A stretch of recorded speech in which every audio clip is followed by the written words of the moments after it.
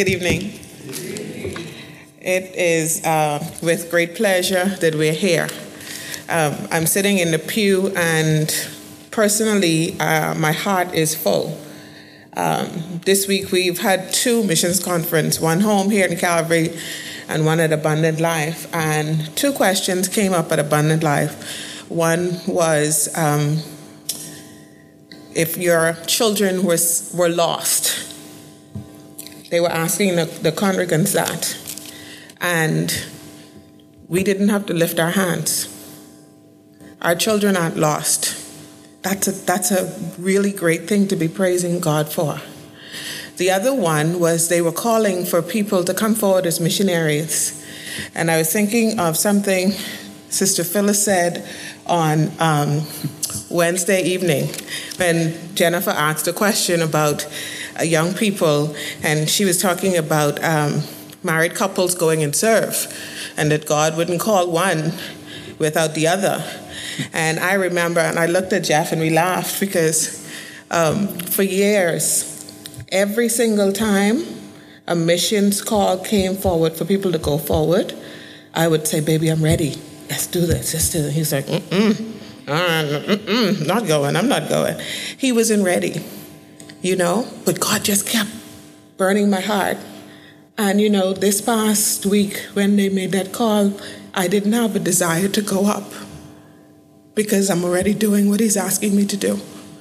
That, for me, those things are powerful because you can track where, And so all of these things we're seeing, and we're talking about the love of God. And so as we work at home, we're trying to just do exactly what Pastor Rob showed in that video, to not let the churches die. The churches aren't necessarily edifices, it's us.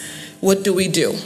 And so we started this ministry just for those maybe facing an unplanned pregnancy, and it's exploded. It's exploded in so many ways because we focus on simply the Word of God, and we try to meet people just where they are. And so we find that we're working with people with marriages, we're working with families, we're working with multi-generational families. We're getting calls from different people saying, hey, we have a situation in our family, we need help, right? We go into our school systems and our kids don't know truth. Our kids don't know truth. They don't know the Word of God. And so somehow we've missed a boat, but we have that opportunity to do that. Tonight, when we wanted to share, we wanted to go back to the scriptures. This slide talks about infallible. Do we really believe the Word of God is infallible? If we believe that, then we have to hold to that.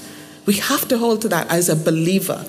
Where everywhere I go, everything I do must include that. And so that's what we have to do if we don't want to see the church to die, and we don't want to see people not going to heaven. And so for us, we go back specifically to Genesis. If you go back to the account in Genesis chapter 2 and chapter 3, and we're not going to read it for the sake of time, but most of you know it. God said to Adam, he gave him specific instructions. You can eat of these trees, but if you eat of this tree, you shall surely die. That was prevention. That's what our prevention looks like. We give them the facts. They have to make the choice. How many times do we hear, I have the choice or the right? They do. It's from the beginning of time. We all have the choice to do the right thing or the wrong thing. It's our job, though, just as it was God's job, to give them the facts and to give them the truth. That's what we do. We don't get to determine what they do. God didn't hold them, say, you have to do this particular thing. And we don't have to do that either. Our job is simply presenting the truth. They made their decision and they chose death. With that death, again, God did not crucify them. Okay? He disciplined them, and he gave them love, and he gave them grace. Again, that's our role. God lays everything out for us as an example to do what we do. That's the other part of our ministry, our intervention, meeting them at the crossroads. God went in the cool of the day and asking them, where are you? That's our job, to ask them, hey, how did you get here? That's our intervention area. Our restoration is providing the skins that God provided for them and giving them hope for a future, because that's what God wants us to do. That's what we do every single day with every incident that we encounter. The Bible says they made their choice. They knew they were wrong, and they hid from God. God searched for them. He gave them a hope and a future through discipline, love, and grace. At the crossroads, we all have them. Each one of us have them. Adam and Eve, David with Bathsheba, the death of his child, Moses with the striking of the rock, Peter with the soldier in Gethsemane. We all have crossroads. Our crossroads may be different, but they all bring us to the point of an encounter with Jesus. Today, we are the hands and feet of Jesus. How do we demonstrate that to our families, friends, and others? At the center, everyone we meet, we demonstrate the love of God, and we use the Bible's examples, not our own man-made ideas. You know, in Revelation, God says, don't add or take anything away from his word. The church establishments, sometimes parents, many make themselves more important than God. You know, a lot of the students that we encounter, or the people we encounter, the choices they make is because they are more afraid of their parents' wrath than God's. That's a serious thing. How did we get there? How did we get there? We demand more from people than even God does. Parents have children being more afraid of them than God, and then we wonder why we have problems. There's a saying, if you want to go fast, go alone. But if you want to go far, go together. Partnership with churches like Calvary, schools, doctors, team members, and so many others assist us in doing what we do. Our goal is long-term. To pass the baton to others to continue to do the work of the Lord. This is about reprogramming. I'll give you one quick story. 2 years ago, we had a client come in, and we were assisting her. She had a baby out of wedlock, and she needed assistance, but she wasn't ready to change. But we worked with her.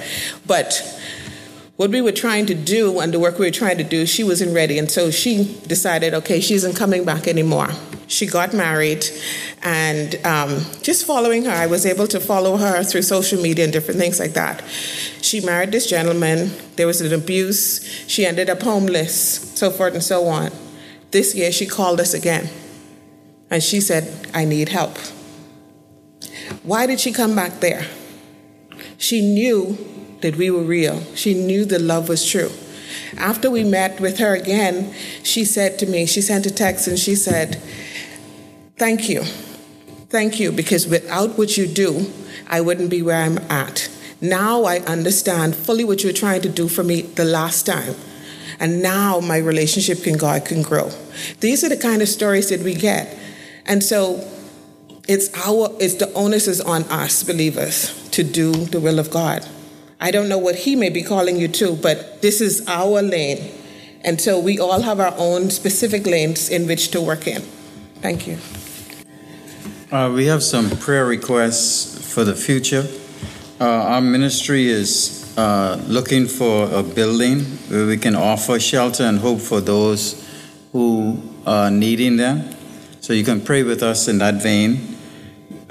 We also like to thank Calvary Bible Church for your support, because without you, we can't save the lives that we do on a day-to-day basis. It's because of your generous donations that we collect from you each year in the Baby Ball campaign and also monthly. I want you to pray for us as we move forward in this ministry, that God would strengthen us and that God will lead people to us who are willing to come alongside us and to grow this ministry. Thank you very much.